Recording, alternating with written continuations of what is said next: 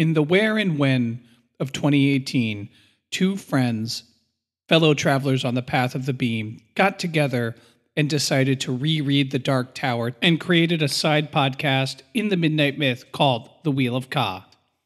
After completing the whole series, Derek and Steve had decided to come back for one last coda, one last time, to talk about The Dark Tower. We want to know what we learned through this project, we want to know what we've gained, and we want to know what it means to start the whole thing over again. The Midnight Myth presents the Coda of the Wheel of Ka. Fellow travelers on the path of the beam, Derek and Steve coming back to you. You know, after our last episode, Steve and I instantly started talking about wanting to do a kind of wrap up. We've read 7 books. It took us a little over a year. We've done 13 podcast episodes, and we really wanted to kind of just sit down and let our brains in a very informal way, kind of talk about our tower experience. As if the commentary that I've given hasn't been informal up until this point. But yes, no, I know what you mean. It's like a little fireside chat. Exactly. And I thought of a few things, a few questions that I had that I in particular wanted to ask you, Steve. Before we get to those, do you remember how we were going to do one episode just like this about all the whole of the series, books, which is basically what we're doing now? Yes. And then we decided we couldn't do that. Let's reread it. You want to rapid fire some questions at me? I'm terrified. Don't be scared. No, so, I mean, you know. Steve and I have done no preparation or rundown. Literally none. For this. We knew that we wanted to do this episode, and I kind of came up with the idea of, why don't I ask you a few questions? Yeah. Steve wanted to know what those questions were ahead of time, and I'm like, I think it would be more fun if you didn't. So I'm going to just fire these away. Yeah, I mean, this is a much more productive way to get my anxiety out than just sitting on my couch looking out the window and wondering when the world's going to start again. So this is great. Hey, I never said podcasting would be easy. No, not at all. But it's been a blast. It really has. So, all right, hit me. Hit me with the first one. First question that I have for you, and this is oddly specific, and I wanted to ask you this in the last episode. However, I forgot / ran out of time. It was a long one. But in the last chapter, before we get to the epilogue and the coda, Roland shouts the names and he goes through the door. And before he goes through the door, Stephen King writes that a horn has been sounded. And I really want to know, because I know you're a musician. I myself am a musician. What horn did you hear? A trumpet. I was a trumpet player. You heard? Yeah, immediately. I heard a trumpet too. Yeah, I mean, it's the first instrument I ever played. And so anytime I hear a horn reference, I go one of two places. I either go immediately to a trumpet or funny enough, a French horn, because that French horn is fucking hard to play. But no, a trumpet, absolutely. But you hear a brass instrument. Oh, yes. Because I think, and then I said that, and the reason I wanted to ask you is I read that last bit to Laurel, and I told her that I heard a trumpet. And she goes, I think that's really meant to be more like the horn of Boromir, like an actual horn from an animal that's been turned. Oh, sure. And I'm like, I wonder what Steve heard. Yeah, well, I mean, but I'm also biased because, like I said, anytime I hear reference to a horn, well, I mean, I can challenge that. True, because if it's fantasy, I would think of Boromir's horn. But no, in this, I heard a trumpet immediately.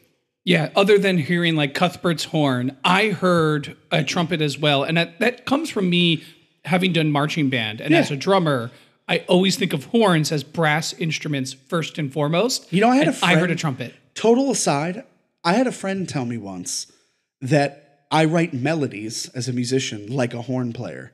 And so that makes sense. It's the first instrument I played. Yeah, that's what I heard. We both heard the trumpet. Hell yeah, good question. Yeah, that's the first one. All right. All right. So I'm still terrified. Yeah. Next question for you, and this can go any way you want to go. Okay. Is there anything that you did want to talk about that we might have missed at all? In any episode, any book, completely wide open. Is there something that, if you go back and listen and think, you're like, I just wanted to say this, or I wanted to talk about that, but we didn't get there? I mean, I don't know. We covered a lot. And off the top of my head, I mean, I'm sure I could go back and criticize something, but I don't want to do that. No. My answer is no. I don't think there is. Is there you? The one thing that I kind of wish we brought up in the last episode that we didn't get to was the sequence of, before you get to the end of the quest, you get tempted. And this idea of temptation. And then we see the 3 Stephen Kings who claim to be shapeshifters and the id, ego, and superego. And they present 3 different baskets or 2 different baskets with different things, food and supplies that they'll want. Clothing. And I definitely was like blown away, thought that was bizarre, thought it was terrifying, and like kind of turned this topsy-turvy world upside down. We learned that the Crimson King literally did go mad and just murdered and killed everybody. And I thought it was an interesting framing device where the fantasy and modern psychological principles and psychoanalysis really become one. And many like modern writers study Joseph Campbell, which is the application of psychoanalysis to story and myth. I love him. And I thought that was a really good Campbellian moment to have the id, ego, and superego of Stephen King talking there, tempting our heroes. Yeah, I mean, it makes a lot of sense.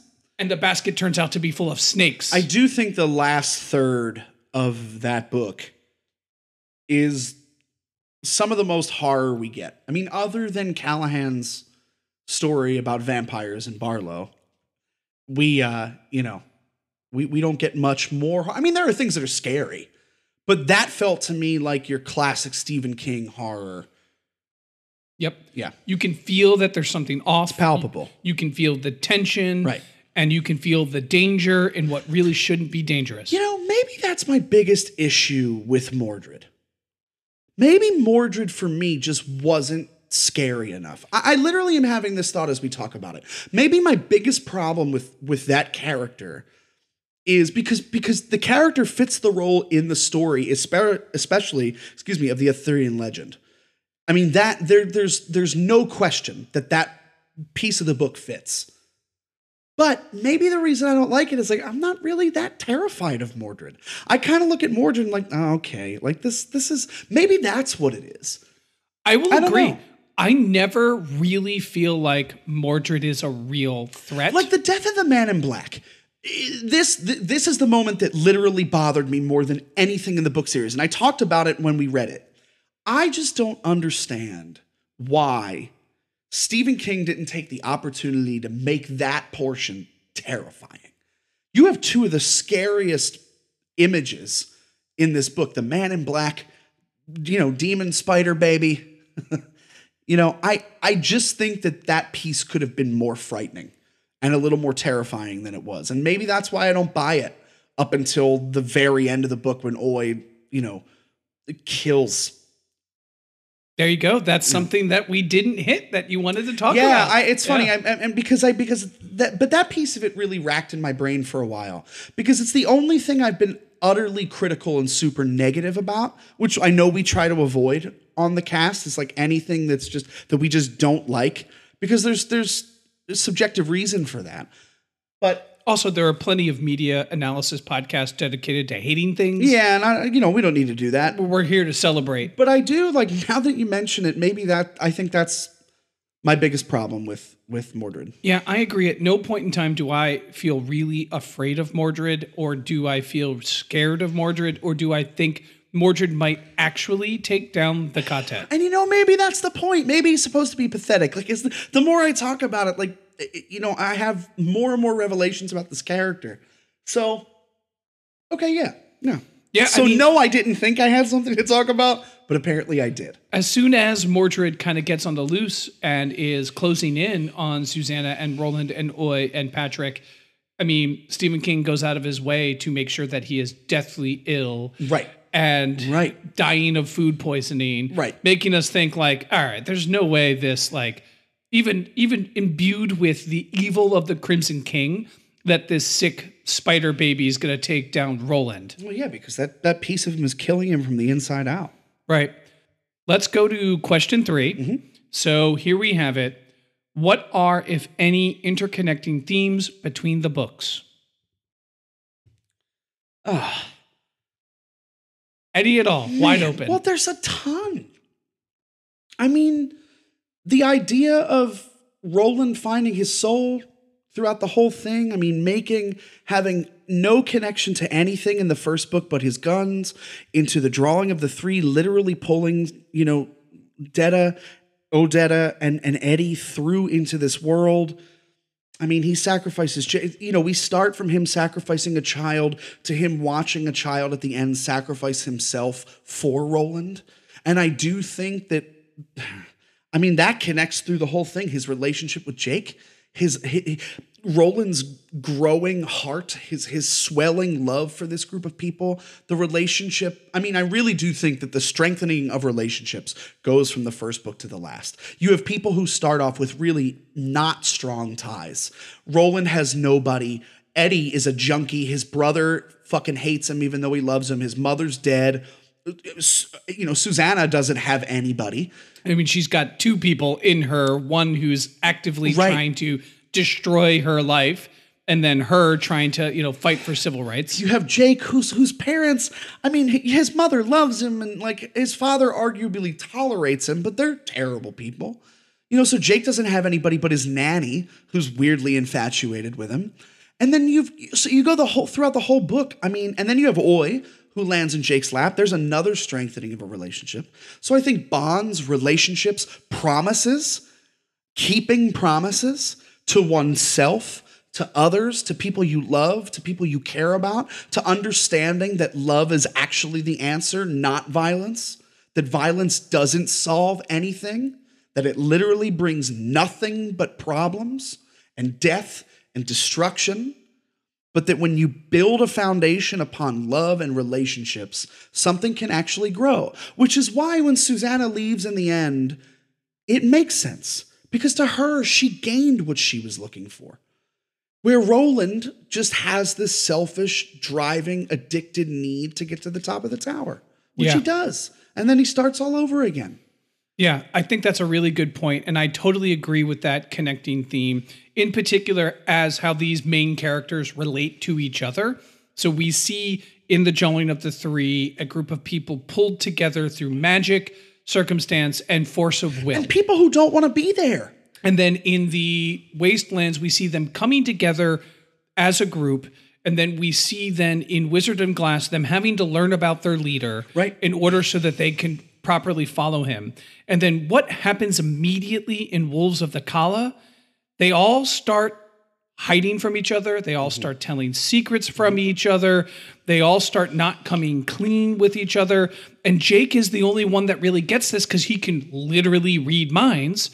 And in this point, we start seeing Roland feeling alone again, having gone through all of these books just to make them be an actual quartet. Then their first trial, once they are like a certified quartet, they are now one. They have their first real quest as a group, which is to defeat the wolves as they sort of like training ground to get them to the tower. And they all start withholding information, lying to each other, and deceiving. And it rips the quartet even then.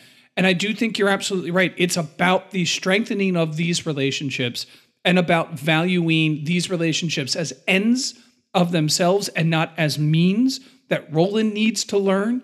And that ultimately, I think that is a huge good call out of interconnecting themes. Yeah. I have another that I think resonated that I picked out from the books, I should say, which is addiction. Starting from the first book, we have people with the devil grass that are chewing on it, the one that overdoses and then is brought back to life. Sheb? Yep. And then in the second book, we have Eddie, who is an addict, and he says many times that Roland is addicted to the tower. Then we have in Wolves of the Kala, we have a recovering alcoholic in Pear Callahan. And then I'm trying to think, Song of Susanna, I don't think there's a direct addict from there on in, but there's a theme of addiction, of putting your selfish, pleasurable desires first and seeking them at all costs and running away from the ugly and horrible truths that addiction as a crutch and kind of surrendering to that addiction and being able to overcome it as a major step that I think helps solidify those very relationships we were just talking about. Absolutely. I totally agree. It isn't until Roland is no longer addicted to the tower at all costs that he can really care for this quartet. And I would also argue when Roland loses his 3 fingers on his right shooting hand in the very beginning, his addiction for killing it doesn't go away. It never goes away. But he's slowed down. He's forced to rely on others, forced to look, in another direction. And so that addiction, the tower is still there, but the idea of killing all the time kind of lessens a little bit, if that makes sense. Yeah, he now will really struggle to do it on his own. He now needs the 3. He now needs to draw a new quartet. He isn't just Roland who can rely on himself and his 2 guns when he can only use 1 now. It diminishes his capacity to kill, and that encourages his capacity to learn to care. I totally agree. Yeah, that's a great point. Yeah. All right. Any other things we haven't hit on in terms of connecting themes? I mean, I don't think so. The easiest one, it's the name of the podcast, Cause a Wheel. Yeah. We talk about it every episode. At length, so we don't need to bring that up again. All right. So let me go on to my 4th question for hit you. me. Let's go. I think I know the answer because we've already talked about this. Oh, yeah? Your least favorite character, Mordred. Mordred. Okay, my second least favorite character? Oh, man, that's a good question. Let me think on that. How about you? It's hard for me to pick a least favorite character. My instinct is like characters that I love to hate. Andy the robot, I love to hate that character. Sure. He's really annoying and you want him to go away. Sure. And what if like C-3PO, the annoying, prissy, overly nice droid, was trying to murder you? Yeah. Yeah. And so like I really hate Andy the droid from Wolves of the Kala. No thanks. But you're kind of supposed to. Yeah, absolutely. So you're supposed to dislike him. In tandem with that, who I really dislike is Ben Slightman. Oh, yeah. Is Benny's father. That guy is spineless. I mean, really, of all of the human beings in this entire story, the decision that he makes is just so despicable. Like, bro, you have a kid. Like, you have a child that you're supposed to protect. And here you're helping the opposition. He's a dick. And as Roland says, you know what? If this was just about saving your kid from the wolves, that's fine. But Benny, you took the glasses. That's right. You took payment. Yeah. So you sought to better yourself. It wasn't just about protecting your kid. Spineless. Yep, absolutely. Totally hate Benny Slightman. Richard Sayre is despicable. Yo, you must have been reading my mind. Dude, Sayre is awful. I just hate that character. Sayre is awful. Like, he's just so disgusting. He's so... I don't like the character Mia, but I really hate the way Sayre treats Mia. Because he manipulates her, convinces her to give up her immortality, and then is just so cruel. Makes Mia like lick his boot. I hate him. Really hate Richard Sayre. And he sucks. Another one of my least favorites. Any other least favorite? No. I probably know the answer to this question. Well, you were right the first time. You have said this before, but I think now that we are at the end, I want to give you a chance to meditate and you don't have to change your mind. You can stay only imagine where you want to stay. Okay. Other than Roland, your favorite character? Eddie. Still Eddie. It will never change. It's funny. Eddie, I really miss him in the last book. I really do. I miss his presence. He's still very much alive through Susanna and through Jake and through Roland. But the thing I loved about Eddie through all of this is that when I, as the reader, needed just a little bit of levity, when I, as the reader, needed to laugh a little bit, because the one thing about Stephen King that I'm noticing and now reading other books of his is that he is fucking funny. He is funny. He can be a funny writer. And Eddie just always made me chuckle, always brought that sense of just a little bit of levity. And really the person that he becomes, to me, he's some of the most human. He in the beginning, if you would have asked me the very first time around, Eddie would have been one of my least favorite characters. I thought he was selfish. I thought he was a prick. I thought he was mouthy. And then I started to sort of relate a little bit more to Eddie. I started to see Stephen King more in Eddie. I started to see, like, what is Eddie's purpose? And then I watched his character arc just grow and develop.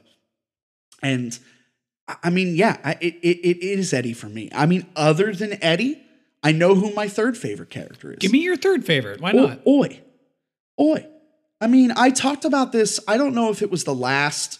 It was the episode before last. Or no, maybe it was this last one. No, it was the last one. You've actually mentioned it a few times that Oi this time around has become more and more of a favorite. And it's because I got a dog 2 years ago. It is. And my connection with that dog and seeing what Jake's connection is, just the two of them unconditionally loving each other. Also, Oi is the bravest person in the quartet. Well, not person, bravest entity in the quartet. Bravest it's not a person, sentient life form. Yeah. But of all of them, I mean, he really sticks to he sticks to his guns, for lack of a better term, for all intents and purposes. Boom, boom, boom, boom, boom. Okay, but seriously, I mean, Oi makes me feel every emotion. I'm terrified for him when he's about to lose his life.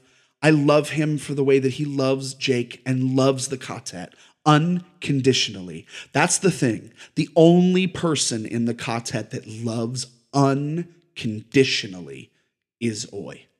Every other person in that quartet, even Eddie and Susanna, they have conditions. It was not love at first sight. Maybe for Eddie, but not for Susanna. Whereas when Oi and Jake meet, that is the nucleus of this quartet. And just because the other characters love have some conditions, you're not calling them selfish. I don't think they're selfish. No, I don't think conditions are selfish. But I just think that pure version of unconditional love that an animal can give you, that a pet can give you, that sometimes a human can't, because we complicate things. You know? We're messy. We're messy. We are messy by definition. I love that. Okay. Your favorite that's not Roland. You know, the first time around, for me, it was Per Callahan. Yeah, I know. I remember. Not in the book a lot. And, and this time around, it was Per Callahan. Yeah. That has not changed. I didn't think it would. I love the quartet. Of the quartet, other than Roland, Jake is my favorite. Mm-hmm. Technically the pair is part of the quartet. Yeah, but not through a bunch of the books. Sure. You know, he doesn't pop into Wolves of the Calla, and there he's only there for the Rules of the Calla, a little bit of the Song of Susanna. Right. And then at the very beginning of the Dark Tower, right, he sacrifices himself for Jake. I am constantly drawn to highly stoic, principled characters who are willing to die for their beliefs. And shocking. That is something that I have always enjoyed in characters in fantasy, epics, etc. That I've always liked the idea of. Wait, who's your favorite character in The Lord of the Rings? King Theoden. Oh, right. Okay. Continue. You see the connection. You see the connection there. King Theoden, Per Callahan. Though this time around, I will say there were a few pegs in the Callahan mythos. Oh, speak about that. I hated that Per Callahan and Roland decide that Susanna will have her baby. Yep. I remember talking about that. And that it's a shitty decision. I didn't pick up the first time around. And the second time around, I'm like, Per, I really like you. And I really like that the character does have a sort of unwavering dedication to his Catholic principles.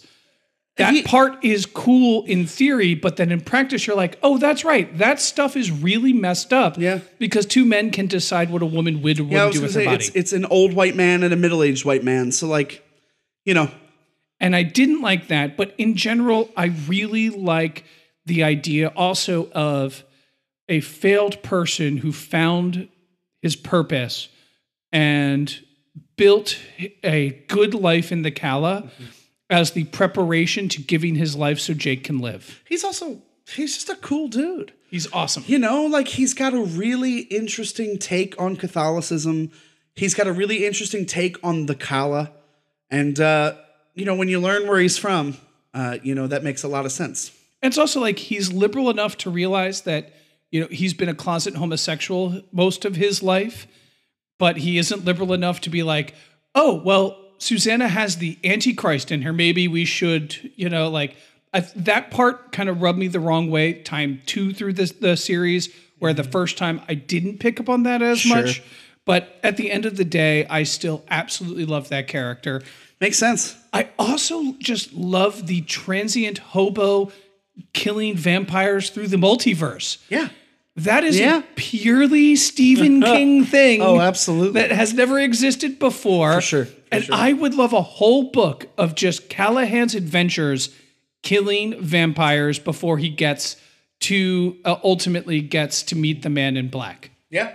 I mean, we get a little bit of that in Wolves, but I that would be great. I would like a whole, think of how the Incredible Hulk TV show, where he's just wandering around, except his pair Callahan wandering around. Yeah. Oh, man. Drinking and killing vampires. Goodness. No, I'll tell you, I mean, I've already started Salem's Lot, and you're going to be happy. Let me just tell you. All right. Next question. Yeah, here we go. 6. So Number we're on 6? question 6 of 8. Okay. 8, by the way, everyone, is an arbitrary number. Those were just all of the questions I could think of. Yeah, we didn't plan. We planned none of this. Least favorite book. Least favorite book. Song of Susanna. The whole Mia thing and, Mordred, to me, it felt the least connected to everything. It feels disjointed. It doesn't, I'm just not simply in love with it. For me, it was one of the most arduous books to read. It took me the longest. Even though it is easily one of the shortest. Yeah, I mean, but it just didn't grab my attention the way that the other books did. I mean, it's certainly nowhere near as fucking weird and mystic as the first book. And I think there is something to be talked about that the first book, even though it's the start of this series, it definitely feels like it's its own thing. It sort of feels like the first book and 4.5, which I always forget the name. Winds Through the Keyhole. Right. I feel like those are the bookends of the series. I mean, obviously the first one is duh. But that one feels so young and so... The Gunslinger. Yeah, the Gunslinger feels so different. And I think that's okay. But yeah, my least favorite book is the 6th one. Song of Susanna. Okay. Yeah. I struggle with this question because I adore them all for a whole host of different reasons. Yeah, certainly. I think Song of Susanna, its merits is that there's a lot of really great exposition that helps kind of link everything that's happened. Sure. That's really, really cool. We get a lot of the metaphysic and cosmological way this multiverse works through Mia talking to Song of Susanna. It's definitely one of my least favorites. But what is your least favorite? I'd have to say, second time around, it was book 1, The Gunslinger, is my least favorite. Interesting. It is a great book. Yeah. So when I say it's my least favorite of my favorite book series, it's still one of my favorite books. Sure. I absolutely love it, but compared to the rest of the fantasy series, it's rough, it's a little raw. There is a current of dark misogyny through it. I mean, Roland aborts a woman's baby for her. Yeah, right. Going back to that other theme. Sure. The main hero slaughters an entire town over like a miscommunication between him and the town's pastor. Yeah, it's like 53 people. He slaughters a child to get to there. That's why I call him Murder Cowboy. There is, to me, the Gunslinger is the surrealist aspect to this series. And if I evaluate them as a series, it's the one that fits the least into the whole. That being said, I think it's a phenomenal book. Oh, sure. And if it stopped there, it would be perfect. But it continued on, and 6 other books followed it. And the Gunslinger fits the worst in what follows, even though I admit what follows wouldn't have existed without the Gunslinger. And I adore the book. I can feel angry tweets coming at me right now. No, I mean, I hear what you're saying. You know, the only reason why I really chose Song of Susanna over The Gunslinger, honestly, is that The Gunslinger starts with quite literally the best opening of any book I've ever read. And the fact that it sets the tone for the entire series, whether he knew it or not when he wrote it. And the second thing is that final scene between the Man in Black and the gunslinger. It really makes me understand what Midworld is, or at least a beginning understanding of what Midworld is and what their relationship is. Because I think if I leave the first book not giving a fuck about the Man in Black versus the gunslinger, why would I read the second book? Agreed. Why would I care?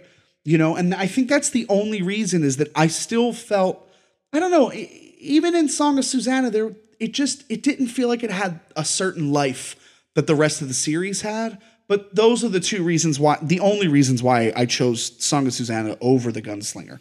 Yes, and while I would agree that of the series, if I'm trying to evaluate just pure like book literary critic snob, what book do I think is the best versus the worst? I would probably put Song of Susanna at the bottom, because its sole purpose is to exposition dump an interlude between Wolves of the Calla and the Dark Tower. Right. It is just a artifact of the plot. It does do some interesting things with some of the characters. I do think there is some character development there, but because it's shorter compared to the book before and after it, it really does feel like just an interlude. And where I think the gunslinger is, while Rawl is brimming with talent and vibrant and alive, and I am in that world from the first sentence, I am hooked. And so I would agree in that respect. Yeah. If I evaluate them as the series, I think the gunslinger does kind of thematically stand apart as like just a different type of book. Well, we also left out Wind Through the Keyhole, because I don't think of it as part of the series. See, we read it chronologically, thanks to a fan who had asked, which, thank you again, whoever that was, thank you for asking us to do that. We discovered that we hated it, but I really appreciate that we did that. But the truth is, I almost see that as a companion piece to the 7-book series. So I'm going to say that everything we just said for the last 5 minutes is valid, because it is. I just don't think of Wind Through the Keyhole. I don't.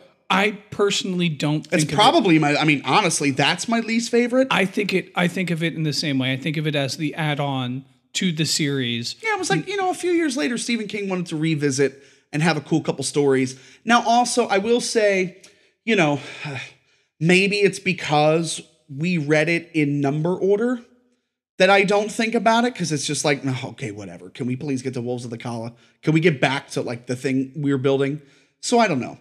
Yeah, I just figured that was worth mentioning. I do think you're supposed to read Winds Through the Keyhole after you finish. Oh, you most certainly are. It came out like 6 years after the book series ended. I do, because I don't think it really fits neatly. Chronologically, it fits, but I think thematically, so Winds Through the Keyhole is about giving a strong air of redemption. It's fan service. To a character, Roland, who chronologically hasn't earned that redemption yet. Exactly. He's earned it once we've gone through the whole story. Right. But thematically, it's like, this isn't the point where Roland gets redeemed. No, when we read it, I was like, what?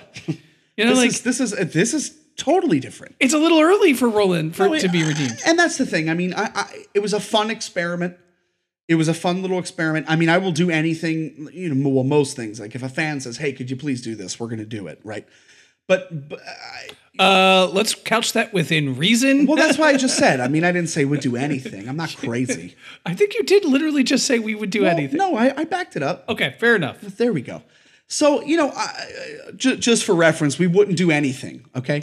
We won't do anything that anybody asks. Just got to be careful. Yeah, well, we're putting this on the internet here. This is the fireside chat, y'all. You're getting the fireside chat now. But no, so let's move on. Yeah, let's do it. Number question 7. In a more positive, framed. Favorite book? It hasn't changed. It is book 4, Wizard and Glass. It was the first time I read it. It was the second time.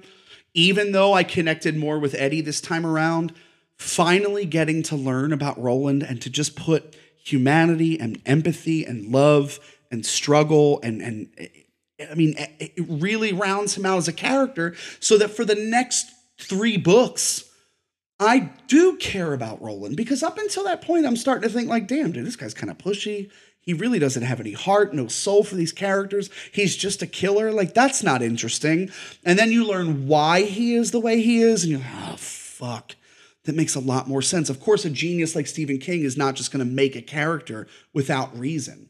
But if I didn't have Wizard and Glass, I wouldn't have cared about Roland, and I don't know if I would have continued reading the book series.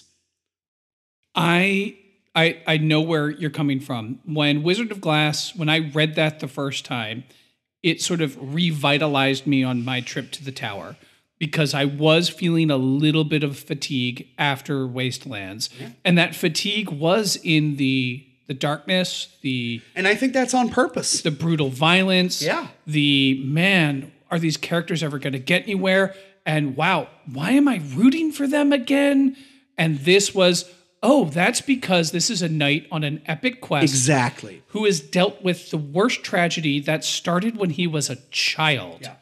And I loved Rhea of the Coups. Yeah.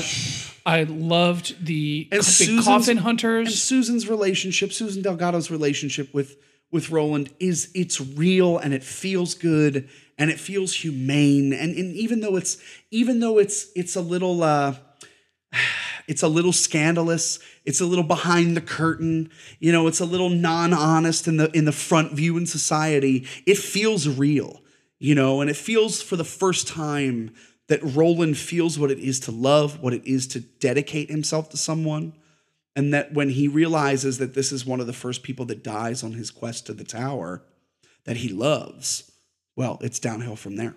Yeah, well said. Absolutely well said. Your favorite book? It's an exceptional book. One last thing to say about Wizard and Glass is Wizard and Glass was to me also when I felt really connected to the fantasy roots in this, where I felt like in order for me to continue, I needed to feel a little element of fantasy involved in it, where I was feeling a little bit too much of the dystopia of the Wastelands. I mean, it's called the Wastelands. Yeah, for sure. I think you're supposed to feel that way. And I really was interested in the magic and the amazingness and this weird fantasy cowboy world that we were in. And it did revitalize me and gave me the energy to put my imagination into the rest. The second time around, I didn't have any fatigue at all. Knowing what was coming, I just devoured it all. The first time there was a little bit of fatigue after the Wastelands. For me, my favorite is definitely the last book. Really? It is absolutely The Dark Tower. Oh, talk about that. You know what? That blows my mind because I didn't think that's what you were going to say. It wasn't my first time reading the series, but it is easily my second time. It is a very big book. A lot happens from both a plot standpoint and a lot happens to our characters. There is something about this conclusion that if it doesn't have the end that it had, it wouldn't justify the beginning. I put out a tweet. Oh, follow Midnight Myth on Twitter at the Midnight Myth, Facebook, Instagram, all that shit.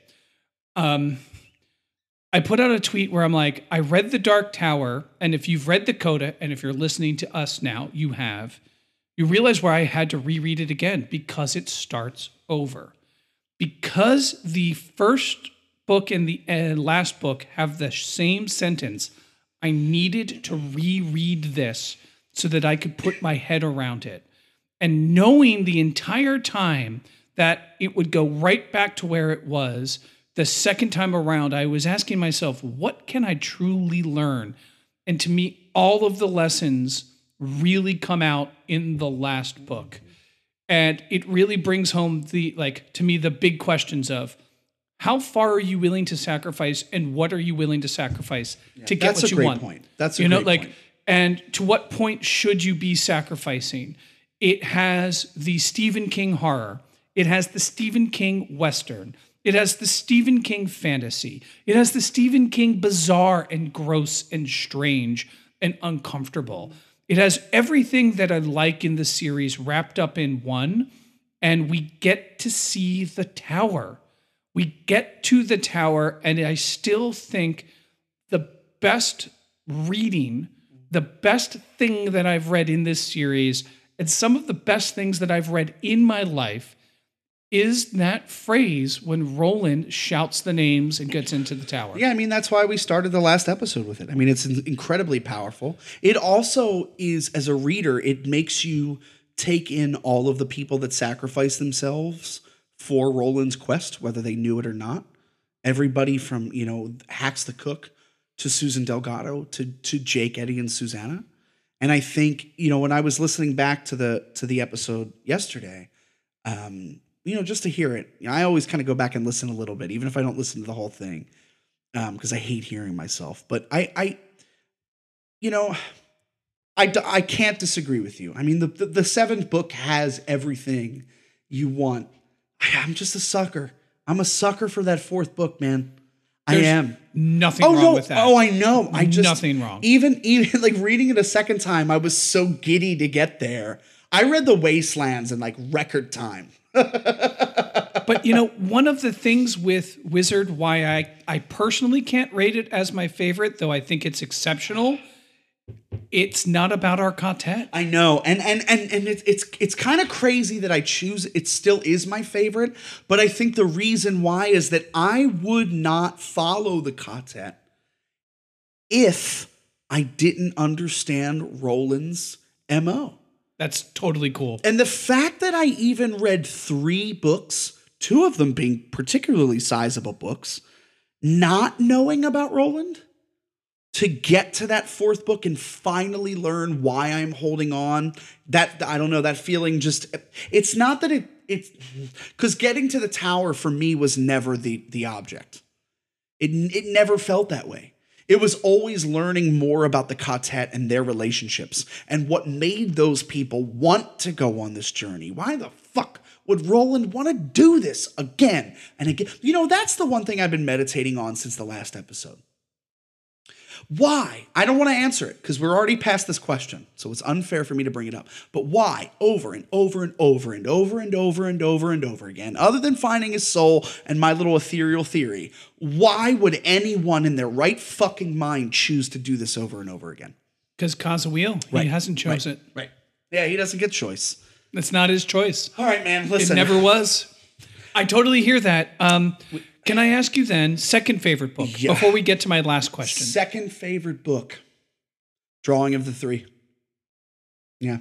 Dada Chum, Dada Chi. Look who's got the key. Yeah, well, it's Drawing of the Three. Wow. Yeah, okay. It's the first time I meet Eddie, and it's a challenging book. We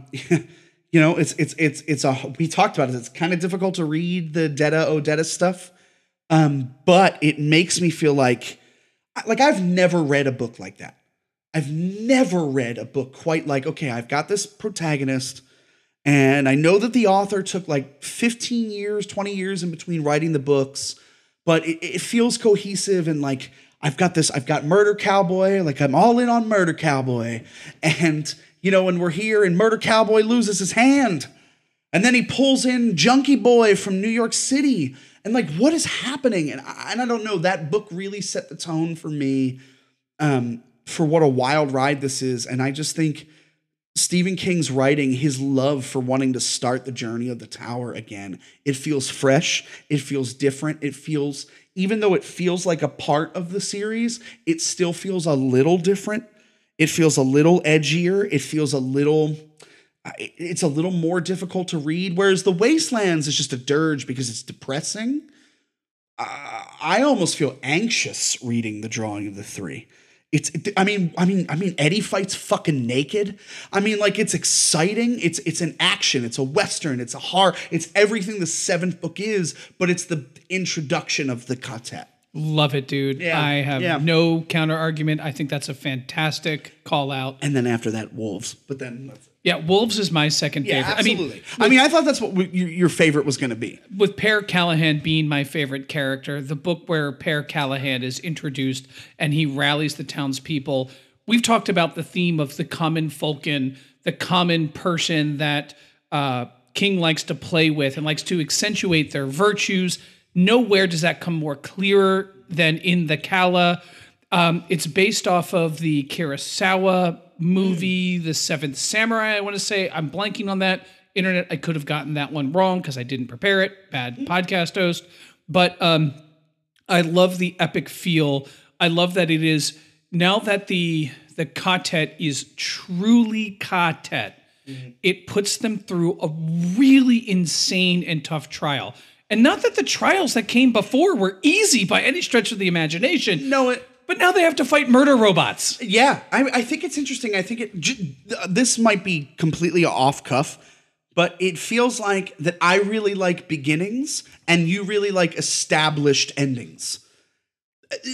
That's just a total observation. I don't know if I'm going to say that like ad infinitum. Like, I don't know Sure. if that applies. Well, no, I'm talking about the but Dark Tower. In this respect, I see exactly what you're saying. Because, I mean, think of our analysis of why are there our favorite or at least favorite books. I just think that's interesting. That's all. It is. It is indeed. I have my 8th and final question for you. Oh, man. As we all know, The Dark Tower is a meta story in the respect that it is very much a story about stories. It has Stephen King as an author in it. We have the author and the created, and Roland and Eddie meeting their author, having conversations with Stephen King. Stephen King even writes himself into it in that he becomes the literal deus ex machina, where he's doing things like putting the Scapulda in the bag of Black 13, and he's writing a friendly note to solve the riddle of Dandolo to Susanna. So I've thought that this last question, let us be a little meta. Let's ask ourselves, and I will ask you specifically, Steve. Okay. If it is you that enters the tower and not Roland, and it is you that climbs to the top of the tower, what does the tower show you, and where does it put you, if anywhere?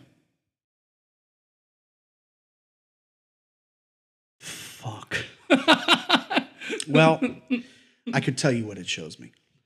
I am only 32 years old, so I haven't lived a very long life. But the thing that I have been, I don't like using this word because I'm not a religious person, but I like it for this context, is I feel very blessed to have had incredibly strong relationships in my lifetime. Be it my parents, my family, my wife, my friends, my chosen family. And I think the reason why I like the Dark Tower so much is because that's what it's about. And that if I got to the top floor, I would see everybody that's ever had a major impact in my life. And I would hear their voices. I don't think it's actually much different from what Stephen King envisions. I could tell you now, it would be, I don't think I could make the same decision that Roland makes. I don't think I could sacrifice all of those people for my quest to the tower. That's not me. That's not the way that I would roll. I'm not that strong. I'm stubborn, but I'm not that stubborn. Man, that's a good question. But that's the first thing that comes to my mind. If the tower were to draw you in on the top floor, what do you imagine would happen? Would it reset you somewhere? Would you be in paradise? No. Would it, like, what, would you be in hell? No, I wouldn't be in hell. It would reset. I think it would reset. I think there are a lot of things in my own lifetime. Obviously, we all have things we would want to do again and make different choices. I think I'd like to go through it again if I were at the top floor of the tower to learn some of the things that I've learned and actually apply them. I think one of the things as an adult, especially now in a weird time in pandemic, is that I'm feeling like I'm not able to put the things I've learned as an adult into action yet for whatever reason. So I think of this rambling, it would put me back at like 9 years old. Shortly, you know what? Here, I'll give you a little personal story. Please do. When I was 7 years old, my father, who at that time was the superhero, my hero, still in a lot of ways is, had his first heart attack. He was 38 years old. I was 7. I watched him. He's the first person I've ever seen on a stretcher. He's the first person I've ever seen with needles and plugs and shit coming out of his body.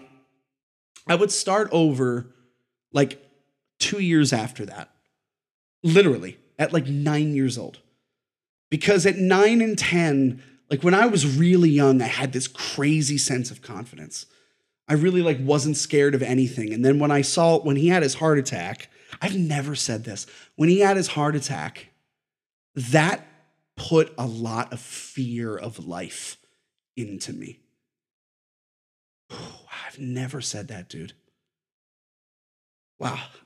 Yeah. That moment, it would take me like right back there.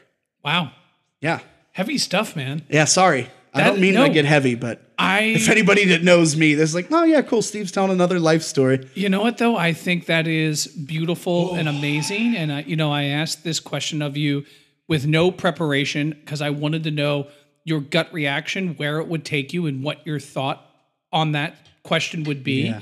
And I applaud you for going to a place that was deep, that was vulnerable, that you just shared that with all of our listeners. Yeah, I shared that with the world. Wow. Okay. That's really amazing. It really, truly is. I mean, that's the first thing that comes to my mind. Yeah. Is like when I lost that sense of complete self-confidence. Yeah, Right. I think it's a pretty good place. Yeah. All right, well, what about you?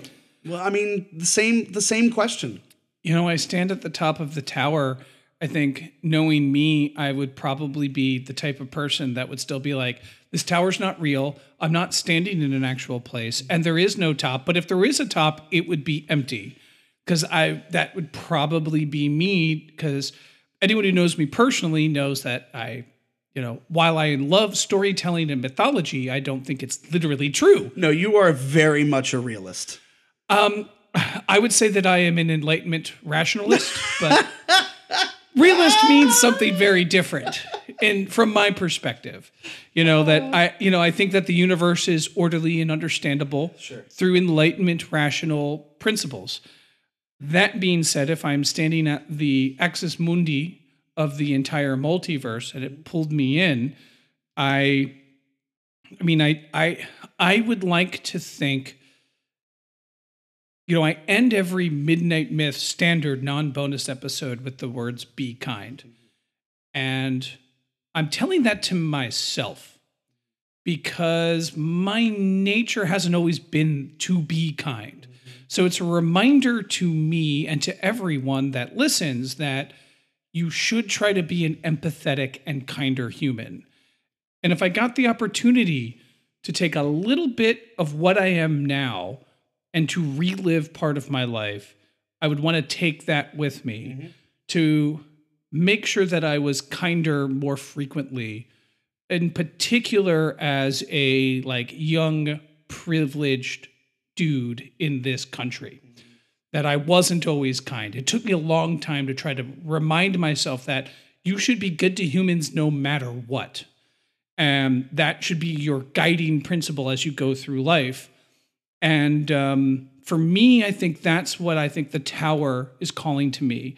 And my connection to Roland as a character is in part because he's so privileged, because he comes from, granted, a nuclear wasteland of a world moving on, but he is literally the heir to a kingdom. He is the Prince of Gilead. And because he is so privileged, he has to really learn to love again. And the greatest thing I've learned as an adult is to learn to love. And I wish that in my journey, some of the mistakes that I've made have been when I have been a jerk. And that jerk came from privilege. It came from a lack of human empathy. And I wish that I had that as a child, and I wish that I never lost that as a young adult. And if the tower were to recycle anything for me that I could take with me, if it could be my Cuthbert horn from the Battle of Jericho that I could take with me, I would hope it would be that. Knowing that it's the tower, it probably wouldn't be anything like that at all. Oh, you never know. But if I were standing at the top... I mean, remember, the tower shows Roland's view. I don't think the tower shows everybody deep, dark, awful things, because not everybody is a deep, dark murder cowboy. You go through each layer. Right. You go through a year of your life, and you get an artifact from that. But at the top, what does it show, Roland? Right. Nothing. Now, it what takes about you right back to what the about the beginning. first part of the question? Like, if you got to the top of the tower, what would you see? I mean, to me, it's like, what would you see? What would happen? Take that any way you want. Yeah. You know, I would take it as if But for you. if the tower were to take me in, Yeah. I would like it to take me into the precipice of from being a child to a young man.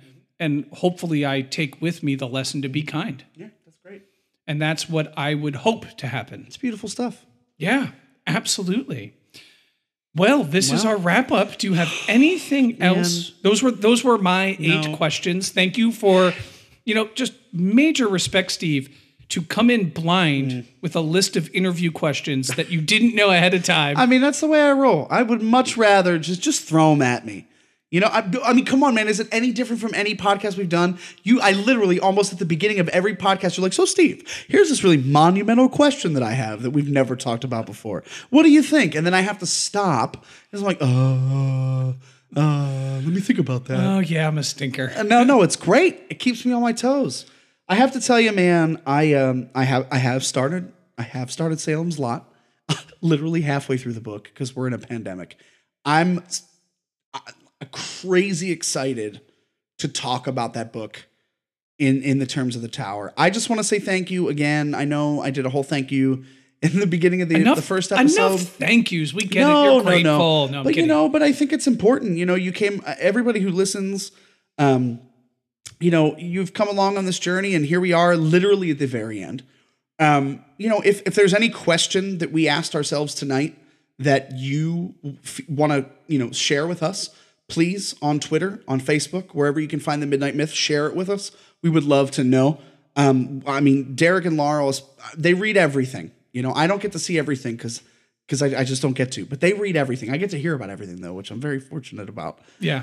But I also think we should, as we prepare Salem's Lot for our next episode, the idea that I'm kind of running with, and we're kind of ad hocing this, should we put a Twitter poll up for the next Stephen King book? Yeah, you want to do that? Definitely. I've gotten 2 suggestions on Twitter today. One of them was It, and I don't remember what the other one was. So, but those will both be in it. It was It and another one. I forget what that was. To whoever suggested It, it's going to happen. But I'm going to tell you something right now. I am deathly afraid of clowns. Deathly afraid of clowns. Literally, I can't imagine. I read the first half of Salem's Lot in 3 days, and I threw the book across the room today, which I've never done with The Dark Tower, by the way. By the time we get to It, I don't know what, we're going to have to, they might have to admit me somewhere.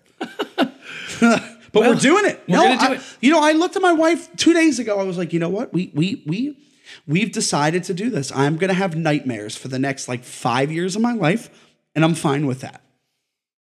Because I love this project too much. I love that you're sacrificing a good night's sleep for a podcast. I'm ready to go. Ladies and gentlemen, that is dedication. Listen, I mean, but also the books are so good. Like Stephen King, the one thing I will say, reading Salem's Lot, it's a different Stephen King. It is. That's all I will say. But it feels really good. Hold that thought because I also haven't read it. I know. I'm looking forward to it. I've bore-assed you about getting on this book for 2 days now, 48 hours. It literally entered your home 24 hours ago. And I was like, cool. I've read through the first half of the book. What have you done? Well, anything else on the Tower recap, my friend? No, Everyone, I don't think so. Thank you very much for going on this. Thank you. This was very much for Steve and I, so we hope you enjoyed it. And until next time, long days and pleasant nights. Long days and pleasant nights.